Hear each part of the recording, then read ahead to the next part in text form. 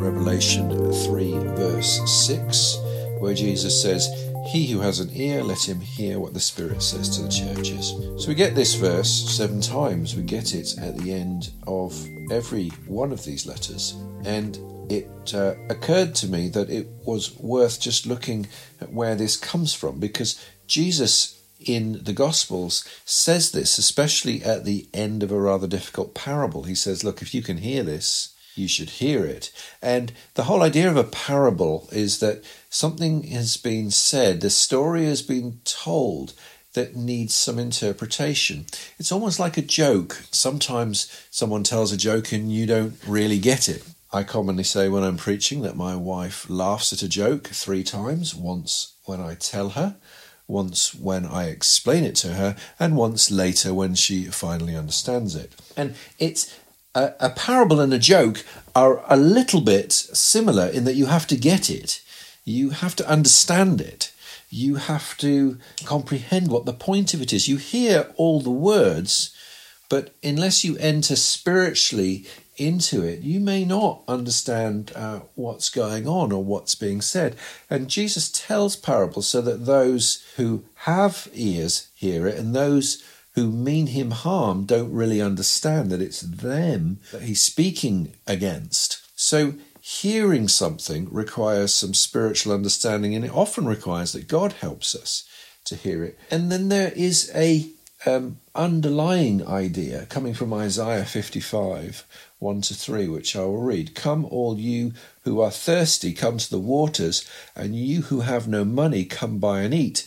Come buy wine and milk without money and without cost. Why spend money on what is not bread, and your labour on what does not satisfy? Listen to me, and eat what is good, and you will delight in the richest of fare. Give ear and come to me. Listen that you may live. I will make an everlasting covenant with you, my faithful love promised to David."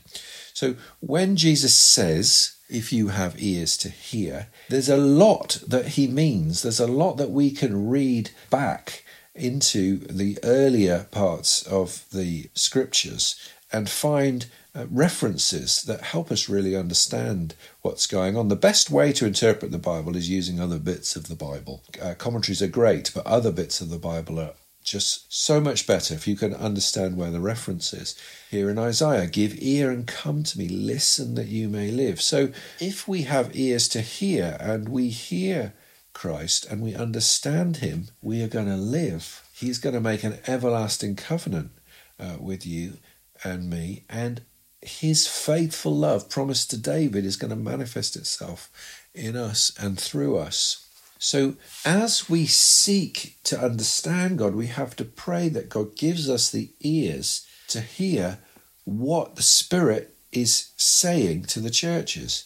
Constantly we have to say to God, give me the ear to understand what it is that you're saying to me. As you read the scriptures, as you live your life and feel him speaking to you, you have to keep asking for further clarification and understanding from the Spirit so that you can enter into life, so that it just doesn't fly over your head and you find that you've never really understood what it means to follow Jesus and you don't really know how to apply it. You have to keep pursuing God for the meaning of his words, and that is how you can avoid compromising, by really hearing what God is saying into every situation and really hearing what he's saying in the scriptures. So I'm going to read this again. This is Revelation 3 verse 6. "He who has an ear, let him hear what the Spirit says to the churches." Lord Jesus, please open our ears to hear you. In Jesus' name, amen. If you have any questions that you would like to ask me, there is an email you can use, questions@barnabas.today, BARNABAS. So that's questions@barnabas.today.